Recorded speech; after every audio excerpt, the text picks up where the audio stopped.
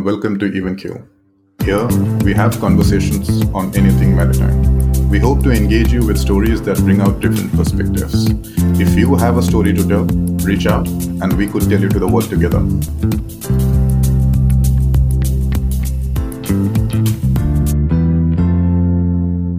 Today, we have with us a person who I would think is the face of gender diversity and inclusion in the maritime industry, and not just in India, but across the world. If you listen to her, it would be difficult to bracket her as a fire-breathing activist for her cause being gender inclusion and diversity. She furthers it in the most measured, calm, but very effective way. She tirelessly works to further the United Nations Sustainable Development Goals number 5 to achieve gender equality and empower women. She heads the NVOCC arm of Sitara Shipping, a family-run business, specializes in over-dimensional cargo, often carried in open top or flat racks, and sometimes in bulk. She founded the Vista in India and also the Maritime CEO. Welcome on board Evenkill, Sanjam Sai Gupta, a crusader for gender inclusion and diversity. Thank you for coming on board. Thank you so much, Abhijit. It's a pleasure to be here. I've been listening to a few of your earlier podcasts and interviews, and I heard the story about this 5-year-old girl who wanted to always join shipping. What were those kind of conversations that you would have at home? Would you want to share that story again? Absolutely. So it's actually 2 little girls in pigtails. Me as a 5-year-old and with me, my sister. And we grew up in a family that was crazy about all things maritime. My father, Captain Sahi, is a seafarer and he's really instilled the love of the ocean. And I think we've inherited his passion for all things maritime. We grew up hearing about tales of his voyages, the time there was a piracy attack, the time the ship's engine stopped working, and how they they made sails. So it was very fascinating. And as we were growing up, we would be going into the docks. When there was a ship in port, we would be going there. I remember climbing on the rope ladder, getting onto the ship, meeting the crew, experiencing the whole experience of being on board the vessel, seeing how my father was getting work done, loading different cargoes. So dinner table conversations between him and my mom became more inclusive as we would ask questions. And I think that sort of sparked an interest. And I knew very young that I wanted to get into the maritime industry. I also heard you speak of, going to a seminar, a shipping-related seminar, where you were sort of disappointed that who the speakers were, they sort of addressed everyone saying, "Good morning, gentlemen," not realizing that there was a very successful decision maker of a different gender among the listeners. Did that also light a spark somewhere? Yes, I think that was the turning point. So back to 2001. But my sister and I would attend a lot of these industry association dinners and gatherings. More often than not, we would be the only woman in the room. Not to say that there was any disrespect or people didn't accept us, but at the same time, we kind of felt isolated, maybe a very strong word, but I'll still use it. And this particular incident I remember very clearly. The reason being is that time it was Mrs. Neera Saggi. She was the chairperson of the then JNP Port Trust. Mm-hmm. She was in the room, a very senior lady. Yet the speaker, and I won't say his name, though I do know him and I don't want to put him in a spot, did address the gathering as gentlemen. I then realized that it was not so much that he did it on purpose, but rather the industry has been so male dominated that it just came as a second nature for the speakers to be used to just seeing gentlemen in the room. However, it did irk me so much so that I went back to the office, Googled women in shipping to know if there was a platform just for women, and voila, there was the Vista website. I wrote to Vista International at that time, and they did send me brochures, I remember, for a conference that was going to take place in South Africa, if I'm not mistaken. Me and my sister, we did try to gather support, ask other women in the industry, though there were very few women in the industry who were visible at that time, whether we wanted to set up Vista in India. At that time, we had the chairperson of the Bombay Port Trust also was Ms. Rani Jadhav, another senior lady. But surprisingly, we couldn't find a lot of women interested, and then it just fell on the back burner. So many years passed, and of course, I got more experience in the industry. Me and my sister, we were setting up the business, the ODC segment. And fast forward to 2012, I decided that maybe this is time to try again. And some things just made me realize that the time was right, and I was quite positive. Things did go through at that time. We got a fair amount of response from women in the industry. And gathering the first 10 members, we officially launched Vista in India in December 2012. You had to wait almost a decade. Yes, almost a decade. And I think the time was not right at that time. Maybe the time was right at this time. Maybe the industry was not ready. Maybe I was not ready to able to get so many people together. I also heard Vista sort of got about 80, 85 odd members in hardly any time. That was sort of much more than what Vista International had. So it's, I think, the first year itself, we were close to 80. We were, I think, 78. And we've kind of constantly been there. We've been close to 100. I still think that's very less compared to the number of women that are working in the industry. But in certain cases, we do have drawbacks or challenges when women say that they don't have time to be part of an association, that just merely securing membership but not being able to give it time. They have a lot of responsibilities, they're just barely coping with office and home. So there are a few reasons why a lot of women choose not to take membership or not to continue with the membership.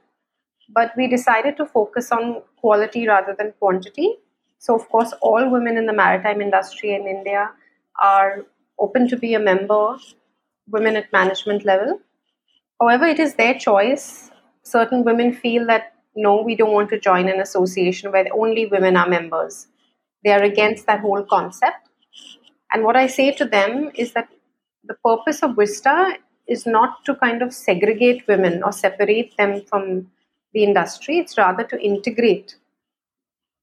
Because we learn from each other's experiences, we get invited as Vista to various events, and we get a lot of visibility. So that's important. And I don't see there's anything that could be wrong in there. I think as women, we do have our unique challenges. And it's always good to hear and learn from other senior women in the industry. For example, Mrs. H.K. Joshi, who's the CMD of Shipping Corporation of India, she's part of our group. She's very encouraging. And she keeps sharing things and motivates us, the rest of the younger lot, to do more or to aspire more. For that reason, I think it's really essential that women have that sort of platform. And I'm so happy that Vista India has given that platform to so many women. Definitely. I think most associations, professional associations, have this challenge with members not finding time. It's always left to a few to lead the way. And not only that, if you see the other shipping associations, of course, shipping being male dominated, you see a lot of suits in the room or on their board, but they usually have one token women. And I feel that's not the best thing to do because you have those same women who are part of the same boards. It's time to open it up. It's time to have women for their expertise and not to have them as the token women in the room, and to give a lot of new faces the opportunity to join boards, because there are a lot of very talented young women out there just waiting for the opportunity. So, in that sense, I think that the industry needs to open up and be more welcoming to these women. There is another thing that I have realized, that if it's a woman and if she's not 100% competent, then it's very quick for people to point out and say, oh, you know what, she's not good enough. But at the same time, if it was a man and he was at the same level of competency, nobody would link it to his gender. That's something that I've noticed very often. And of course, there are going to be all sorts of professionals, men and women. They are going to have different capabilities. But for some reason, if a woman isn't capable enough, it's kind of linked to her gender, that she's a woman and, she's not good enough. That I think needs to change. Women have to do that extra bit to prove themselves, maybe in the industry now. Absolutely. Another thing that when I go through the reports, I find this very dismal figure of 2%, which is the proportion of women seafarers, and 94% of these 2% are women in the cruise industry. That is disheartening, isn't it? Yes, it is. And I agree, it's very difficult for a lot of people to accept that women would want to choose a career where they are sailing on, say, cargo ships. So, for example, when I was growing up, and I had written this article recently for Ice One, and there I specifically mentioned that despite growing up in a very progressive family, my father was a seafarer, neither my sister and I even considered an option to go to sea because there was no role model in front of us. It was not that common at that time. I'm sure maybe there were, my dad would talk about, he sailed with a couple of women, maybe Russian crew, different countries, but there was no real example in front of us. And it was not that my family wasn't progressive enough, they were extremely progressive. That sadly is one of the regrets I had, that I never even considered it. So I think for women who are actually choosing to take this on as a career, they're doing it because of the passion they feel, they want to take it up, they believe very strongly about it. So who are we or anybody to say that a cargo ship is not the right place for a woman? It's too tough for her. She's not physically strong enough. Who are we to judge? It is for the women who take it on to challenge themselves, to push themselves, and decide for themselves whether they are good enough or whether this is something that they want to do. And I think those notions of women not being strong enough to be on board vessels are kind of going away. People are agreeing and accepting that that's not the case now. You see so many young women, so many enterprising women, and I feel so inspired when I see them. They are going on ships, they're sailing, and they really love what they do. So, why should anybody be kept from doing what they love doing?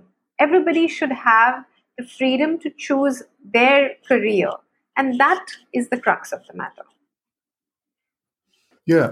If you look at women seafarers, not many women continue seafaring. Not many girl cadets appear for selection interviews, for example, the visibility part. Now, what can change this? What can make them complete their sea time and sail in a safe, secure, and conducive environment on board that promotes and embraces diversity? So there are a few things why we have such few women. One is that obviously as an industry we're not visible. A lot of women don't know this is a career choice. But for those strong women who actually embrace seafaring as a career and they go through the requisite training and then they are put through the test because they are not given the opportunity to complete their sea time. So that's the first big hurdle. A lot of companies have this unwritten policy that says we don't hire women cadets. And the DG shipping cannot do anything in that case because it's an unwritten policy. So, unless they're going to openly say that no, we're not going to hire women, you can't take them to task. So, what is the next best thing? The next best thing, I think, is to sensitize those companies, sensitize the people recruiting the cadets. Tell them that no, you should not be looking at the gender, but rather the capability. And this is easier said than done. We know it's extremely difficult. So the first hurdle is women don't get to complete their sea time. That's very disheartening. A lot of women wait and wait and wait and they finally give up. For the women who are lucky enough to do their sea time, what happens when they go on board a vessel where they are not welcome? They are isolated. They are made to feel like they don't fit in, or they undergo some sort of harassment or bullying specifically because of their gender. This could include all sorts of harassment.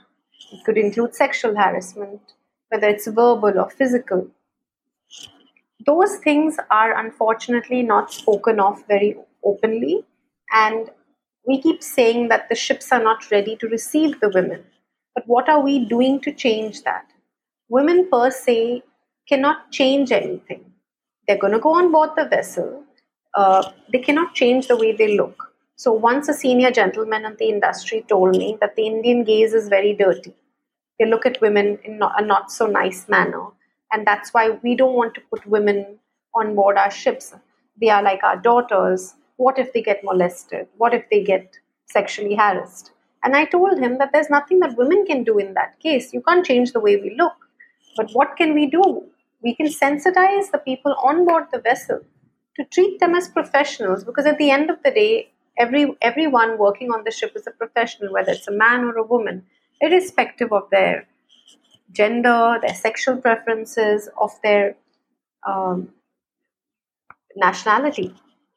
So we keep talking about diversity, that a diverse crew is able to perform better. But how many people are really going ahead and implementing that? And in that regard, in 2018, Vista International, along with ISWAN, along with Anglo Eastern, brought about a handbook, a gender diversity handbook, which we placed on vessels to sensitize crew on what are the do's and don'ts to do when there's a woman on board.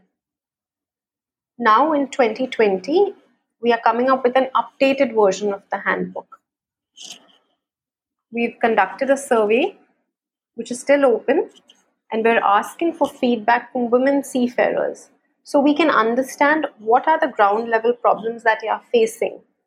We want to put it across, share these stories, learn from them, and put it across in this handbook, which hopefully we will be able to translate maybe into a video as well, to make people understand what they should do, what are the acceptable norms of behavior, and what are the best practices that some companies are following that the others can follow.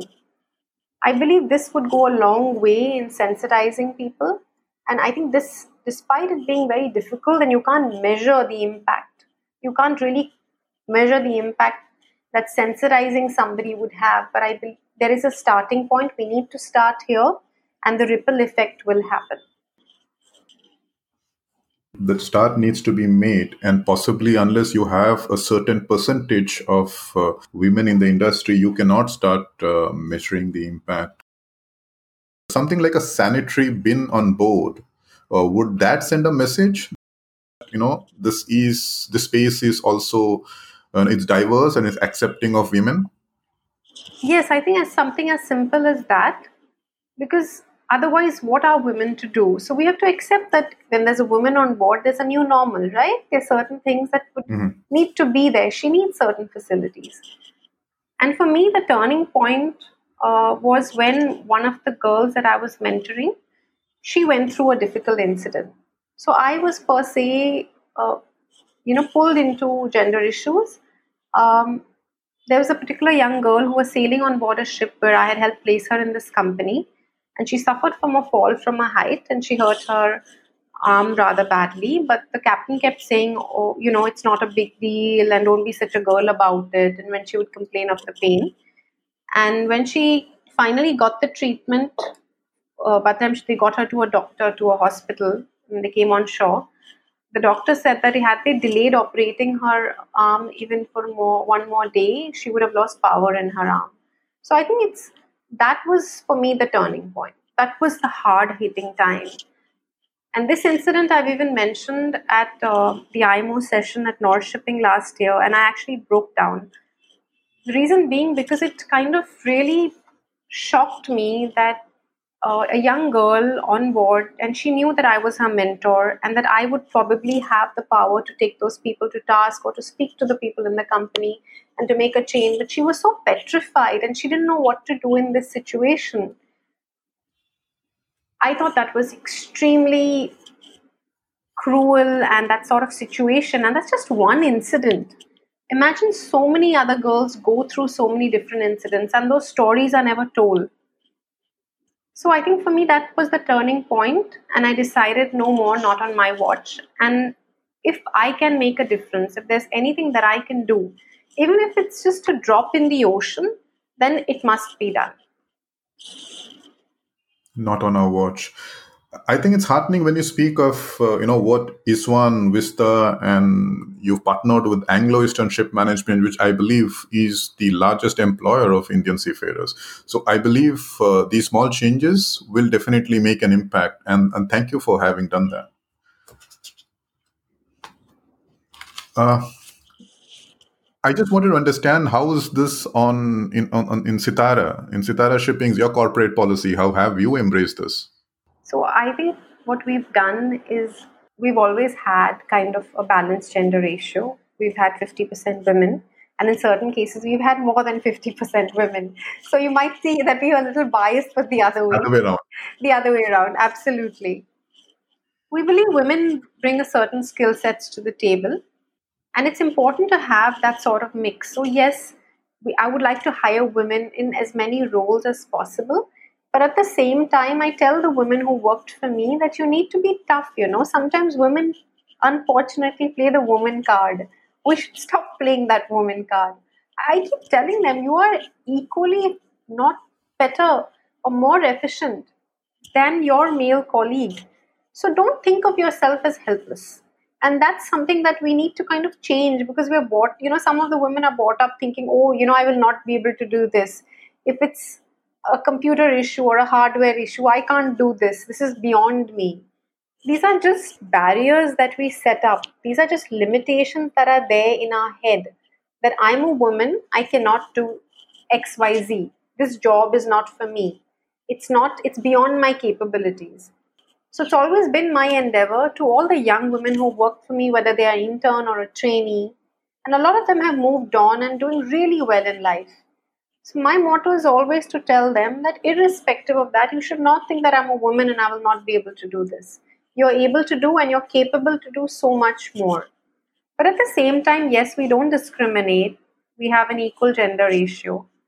And I think that's the way to go, because otherwise we would be biased in favor of the woman. That also is not diversity, right? So that is kind of, on the other end. But yes, there was a time where we had a lot of women, and there was a gentleman who once walked into our office, one of our clients from Chennai, and he remarked, he said, "Oh, this is not Sitara shipping, this is Sita shipping. I can only see women in the office at that time." So those are those little funny incidences, or somebody once referred to it as a ladies' compartment. So these are funny anecdotes that we share with others who tell us, how our journey has been. And I think my mom, who's working in the family business, has always ensured that we have an equal gender ratio, but at the same time, we're not biased towards anybody. Yeah, again, I think that's very nice to hear where you have, more than 50%. I heard of the Sandvik Gender Award that you got in 2018 for the corporate policy of Sitara Shipping, for empowering women in maritime. Did that change things for you? Yes, I believe it did. It was actually the then DG Shipping, Dr. Malini Shankar, a very fine lady, who informed me that this award was there. I had no idea.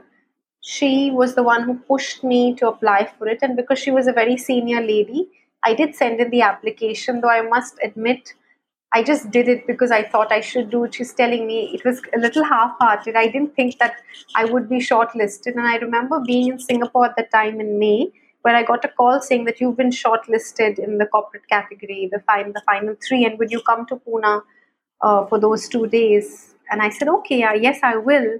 So I was quite surprised, and I went back, and uh, I did go on to get the award, despite the other two finalists having done much more work than me.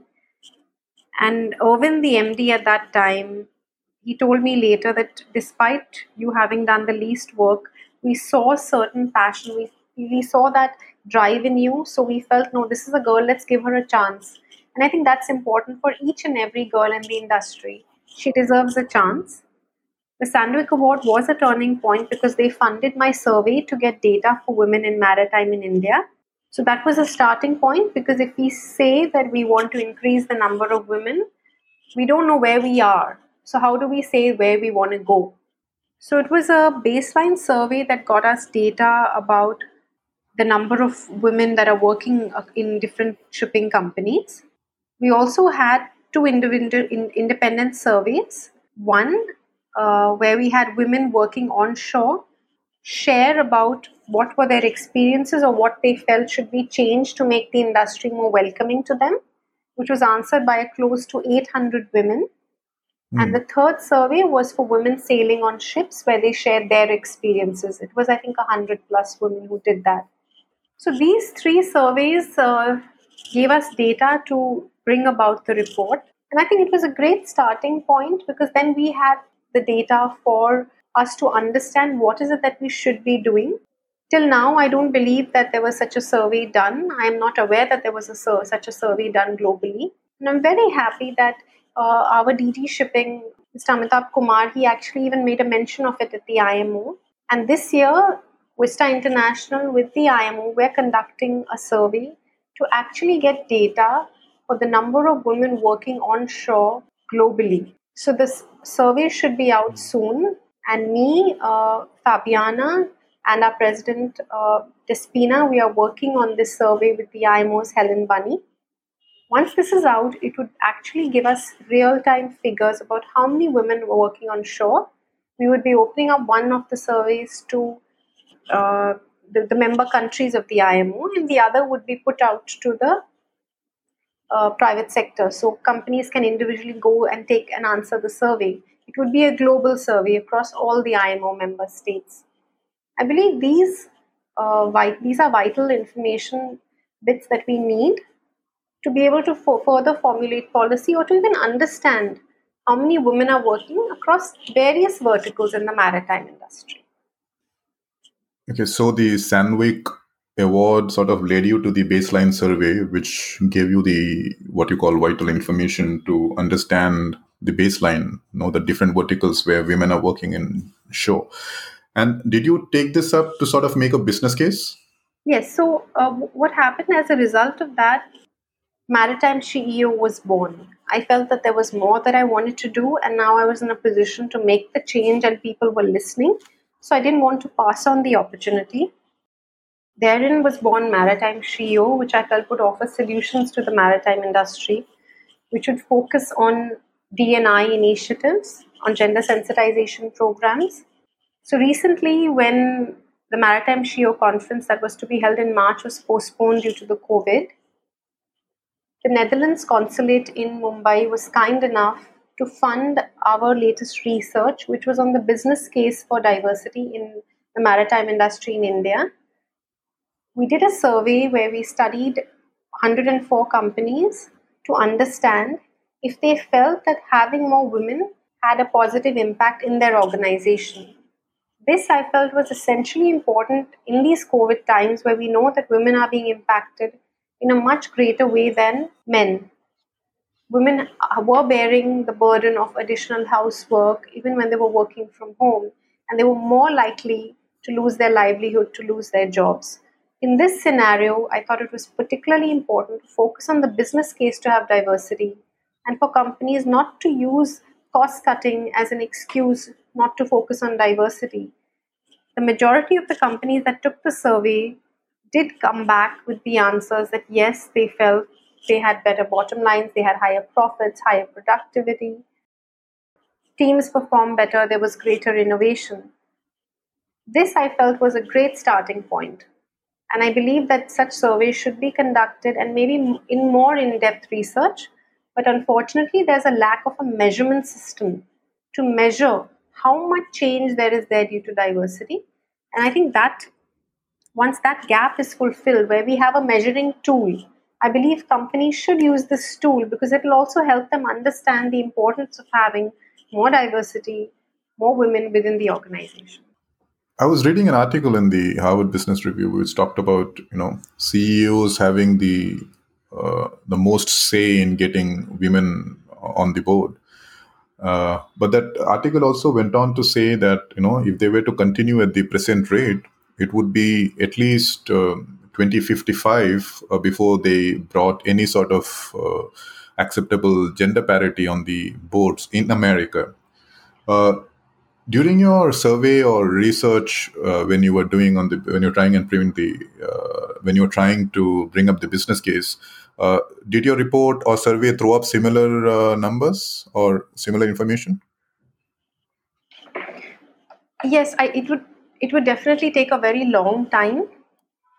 So I feel that there is also the need to have more women in leadership positions, because otherwise, when there's a lack of women in the boardrooms on those positions, men recruit men, and then the road to a diverse boardroom is very, very far away.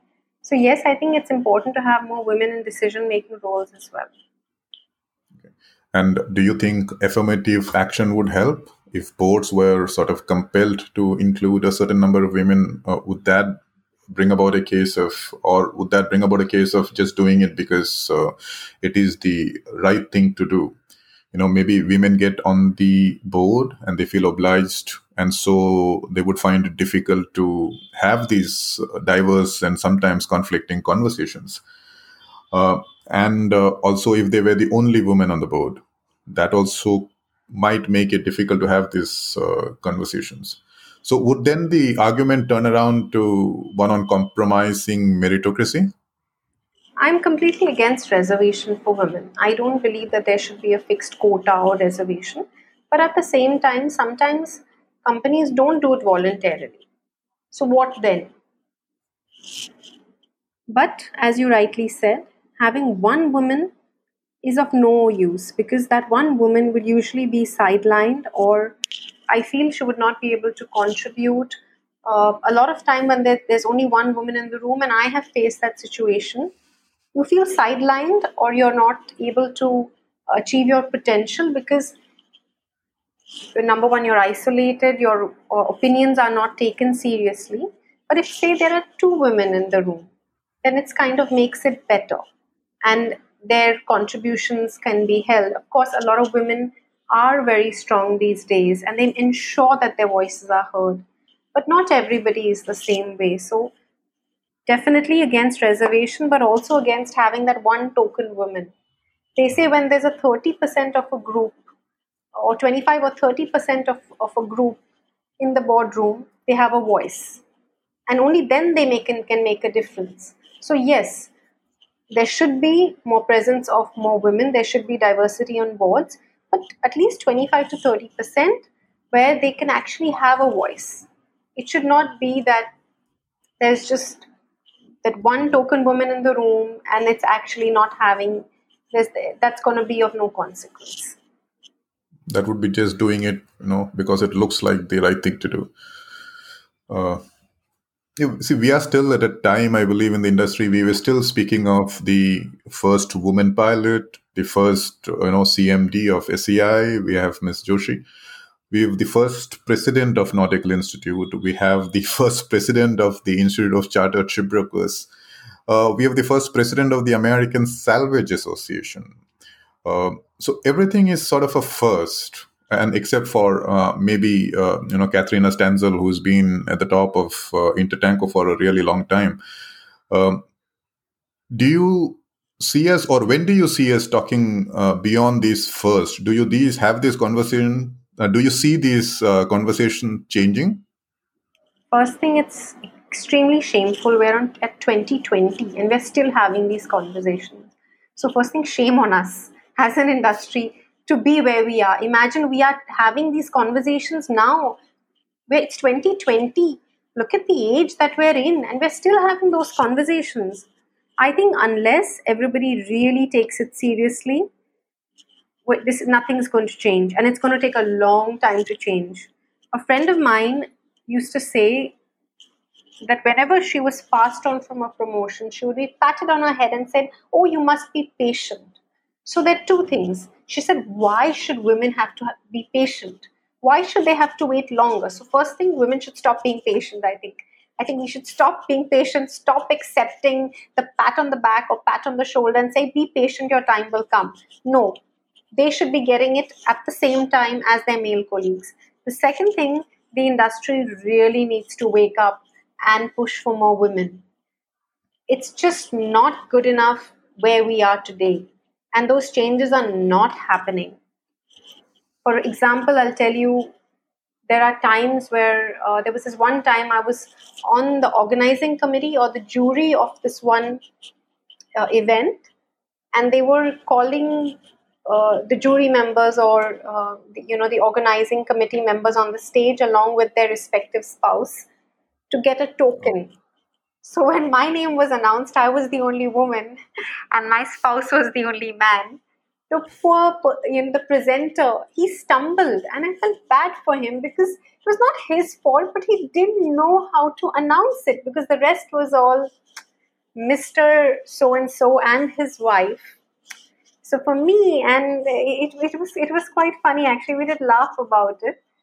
And kudos to my husband who didn't take offense at all. He's very proudly tells everybody that I'm Sanjam's husband. And I think we need more of his kind, definitely. We need more of his kind. We need all the gentlemen in the industry to push the women forward, not to feel threatened and say, hey, they are our professional colleagues. They're not women. They are our colleagues. They are a part of the industry as much as we are, and they need to kind of get that space on the table. So women need to push for space, the men need to give them that space. I think that's the only way we are going to get ahead. Okay. You've approached many people in very high offices when you were doing your research for the business case for gender diversity. So do you think these gender inclusion and diversity conversations are happening at the highest levels? I think yes. Now, whether it is for the reasons because it is politically correct, I don't know. Because I have faced so many incidents where people say the politically correct thing, but they don't mean it. But for whatever reason, we should not focus on their intention. As long as they are doing it, I think that's what's important. And I believe today people are talking about it. People are taking these gender issues seriously. Okay, it might be the right thing to do, the moral right thing to do, but I think we should move on now from focusing on what's the feel good factor, from the right thing to do, that it's the business case. This is absolutely the business case, because that is when corporates, being a small business owner myself, I know how important the bottom line is. In challenging markets, you need to earn profits, right? Otherwise, how is the business going to sustain itself? So unless you have a diverse team, then you're not really going to be able to have a sustainable business. That is the message that should go to the corporates. That is the only thing that a lot of corporates would sit up and notice. So for those who are cynical enough not to believe in diversity for diversity's sake, they will definitely be sit up and notice if we say having a diverse team is going to give you better bottom lines, is going to give you better profits. I think that is what we should focus on. And I believe that the government is now taking notice of it. For the current report on the business case for diversity, the foreword was written by the Honorable Minister Shri Mansukh Mandavia. I believe that he's a young, positive thinking, forward-looking leader. I do believe that he has good intentions, and along with inputs given by the industry, I feel together we can make a change. And why not make that change in India? We're such a progressive country. I think we should be far ahead of the others. I don't like it when people look back and say, oh, India, and we're still backward. No, we should be seen as a progressive, forward-thinking nation. And that's what we are. I think every conversation we have, when we make those small changes, we might be looked at as progressive nation not very soon. I wanted to you made a business case for diversity, and that's what your paper sort of presents. Now, if you were to summarize the business case that you made for diversity, is there something that you want to sort of summarize in what you learned while you were researching for this paper? So yes, we spoke to a lot of people. We had a lot of informal conversations, which is unfortunately not all there in the report, but I spoke to so many different people. I came across 2, 3 different categories of people. One, obviously, women, the very few women who have reached the positions that they are. And those are also amazing stories which we will share. Those women obviously spoke about what is it that they did differently. So, one learning I felt is important for women to understand or to learn from these stories. What is it that these women did differently that they were able to achieve the positions that they are in? Those stories. The second thing is what is it that companies should do? What is it that some companies are doing better than the others? The best practices. Those are important things to talk about. The third thing is a lot of companies really said, oh, we believe in having women for the sake of it, because we know it's the right thing to do. So very good amount of people who said, oh, we always like to hire women. We know that we've never really thought about the business case, but we know it's the right thing to do. So they were not really thinking about the business case. They said, oh, we've never even thought about it that having more women could have a positive impact on the bottom line. So once we get those people thinking on those lines, so that even the people who don't believe or who are not hiring women, once that business case is proven, then it makes it easier to push for more change. And then, as I said, there's a lack of a measurement tool available. We need to have a measurement system in place where companies can measure results, the measure change, positive impact that's happening in their organizations. So I believe Maritime Trio was formed to kind of help the industry with these solutions. And it might be early days yet, but that's the sort of change I see happening in the industry. Maritime CEO. I mean, is there a message that you're sending through the name itself? Yeah, because CEOs in the maritime world are usually gentlemen. It's the men in the blue and the black and the gray suits. So when you're saying CEO, it means that she can be a CEO, and she always includes he. So you cannot say that Ah, when we're saying CEO, it does not include men, because actually it does, and very few people see it that way. But I wanted to make that point. yeah, it does come across as there is some story behind the name, and I just wanted to understand that. So, other than what you said, collecting these stories and presenting them, the women, the companies, and those people who have done the right thing, but they didn't know why they were doing it. Now they have a solid case, a solid reason for why, to hire more women. So, what else does Maritime CEO do? So we're just young. We're a very young organization. We just launched last year, and so far the focus was on the conference, which will now take place virtually on November 23rd of this month. The positive thing is that we can have a global audience. We're having global speakers. The virtual program that is there these days, because unfortunately due to COVID we cannot have a physical presence. Apart from that, what Maritime CEO aims to do is work with corporates, help them formulate diversity policies, help understand the culture, conduct gender sensitization programs. And we also want to bridge the gap between the female talent and the industry. A lot of time people come to me and they ask me that we want to have more women, can you help us find them? We're not able to find them.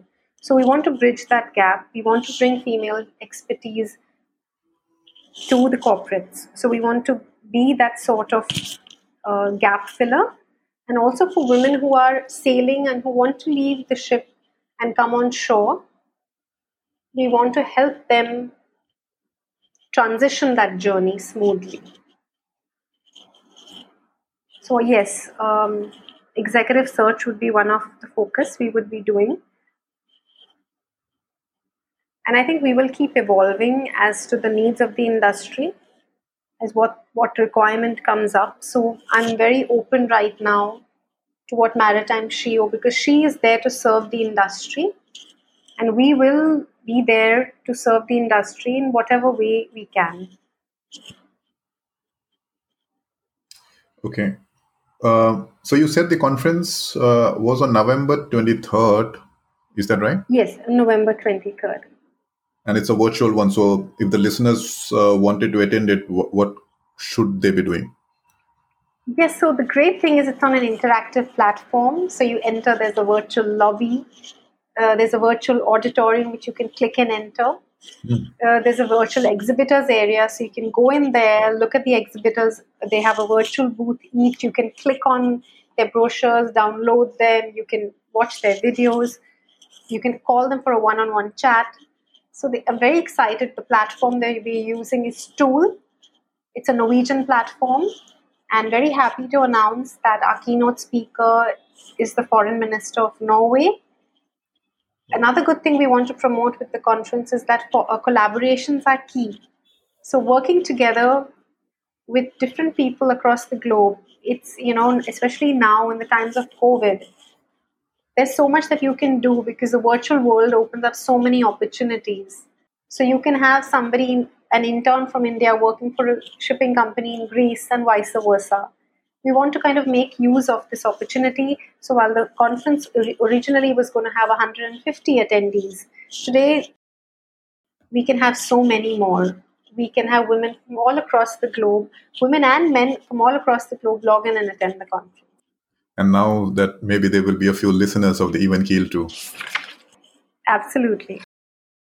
With all that you're doing, and you have a clear vision for the industry, and where do you want the industry to get to? What does the industry look like to you in 5 years from now, maybe? I would say 5 years is maybe too short, but I'd say by 2030, I would want to be part of a maritime industry that's more gender neutral, that has a higher number of women across the board, but especially at leadership positions.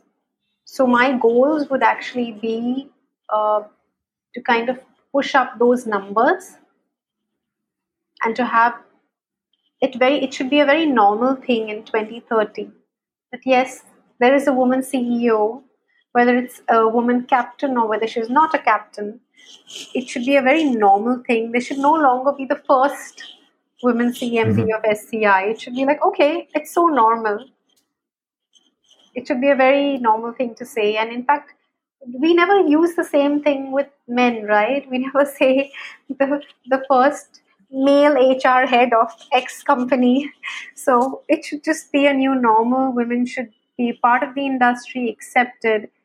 I would not say that I would look forward to women only companies or an all women crew, though it would be a good message to start with. But I think the message is that we need to have a diverse industry, and that means valuing the contribution of both genders, men and women. So, a gender neutral industry in 10 years, and women in leadership positions where you said you need to have at least 25 to 30% to make that influence. These conversations where we speak of first, that shouldn't happen, right? It should be normal conversation about the professional. That is what you're looking at in 10 years. Yes. Would you have any closing comments, Sanjay? I think there are two messages that I'd like to send out. One, for all the young women or for the women working in the industry. Don't limit yourself. Sometimes we have our own set of insecurities, or we suffer from the imposter syndrome where we say we can't do it. You can do it. So the world's your oyster. You can do exactly what you want to do. You just go out there and achieve your dreams. But also I'd like to, send a message to all the corporates out there, to all the decision makers out there, because they are the positions of power right now. They are the ones who can truly create a change. Please be part of this journey. Please play your part in driving change. I alone or nobody alone can create this change. The women can't do it without your support. It's the gentlemen of the industry who need to be with us, and we all need to walk the talk. So you're calling out to the gentlemen to play their part in making this change, to walk the talk. Yes, we cannot do it without their support. Thank you so much, Sanjam. It was a pleasure speaking with you. Thank you so much.